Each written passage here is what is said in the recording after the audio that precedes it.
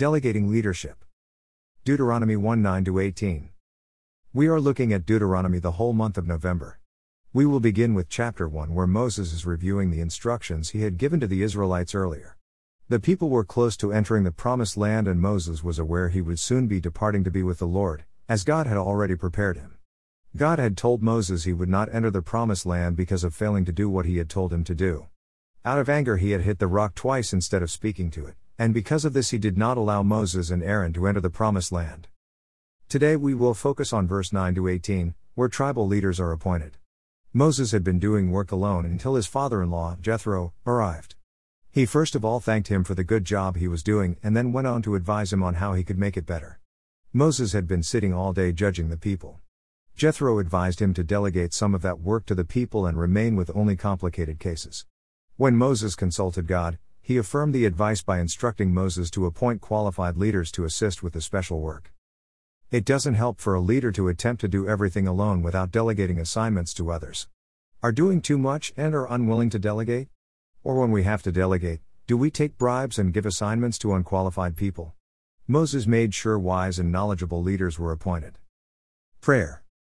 Lord, help me find the right people to delegate to, leaders who are knowledgeable and wise. Listen to audio instead. Inconsistent faith leads to rejection. Deuteronomy 1:19-45. Moses sent 12 spies into Canaan to spy on the land. When they came back, they reported what they had found. Interestingly, the people there looked much stronger, but of course the land was as the Lord had described. 10 of the 12 spies moved among the people, reporting that the people in Canaan were much stronger and they felt too vulnerable in front of them. They confused the people, who also complained, until God declared they would never enter the promised land because of that. They were taken up by their weakness. They did not remember all the things God had done in the desert or the miracles. They deceived the people, saying it was meaningless to go and fight because they would be captured. Unfortunately, they did not remember that God had done greater miracles before, and what was remaining was actually smaller in comparison to what God had already done.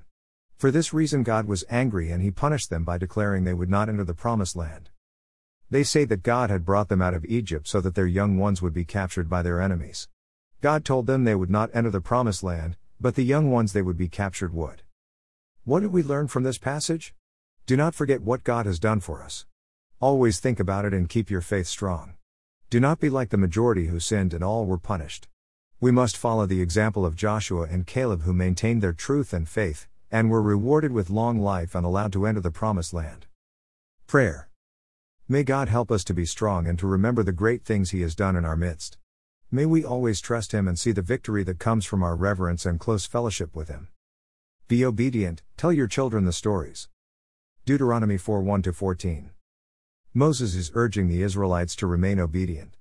The key element here is that the people of Israel have been instructed to tell your children how they went and stood at the foot of the mountain, which was covered with thick clouds of dark smoke and fire blazing up to the sky, and tell them how the Lord spoke to them from the fire, how they heard Him speaking but did you not see Him in any form at all, and how He told them to keep the covenant He made with them, that must obey the 10 Commandments. God has a plan for children. Parents, it's not a matter of just going to church and we leave our children at home without any plan. We have to make sure that we teach our children the way of the Lord. Do you have an experience in your life that God has done for you? Share those experiences with your children. Do not keep quiet. Unfortunately, this is a time where parents are working hard and they have no time to be with their children, and children are going to grow up without knowing what their parents went through.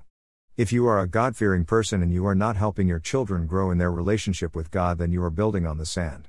You could easily regret so much in the future. What you have to do is to make sure you intentionally create time for your children. Prayer. Dear Lord, help me to find time for my children to share your word and testimonies with them. Stop every form of idolatry. Deuteronomy 4:15-31. Moses is warning the people of Israel that they have never seen the form of God, so they don't have an imagination of how He looks like. Therefore they should not be deceived into making an idol to worship. Today we live in a time where we can't find these items so common, especially in the Western world and in Africa, but there are other continents that are still having idols, like India.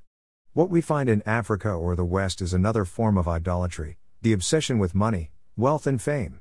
These are rivals to the true worship of God, when a person is overtaken by too much desire for them. We should avoid every form of idolatry. Prayer. Dear God, help me so that I may not worship idols of any kind.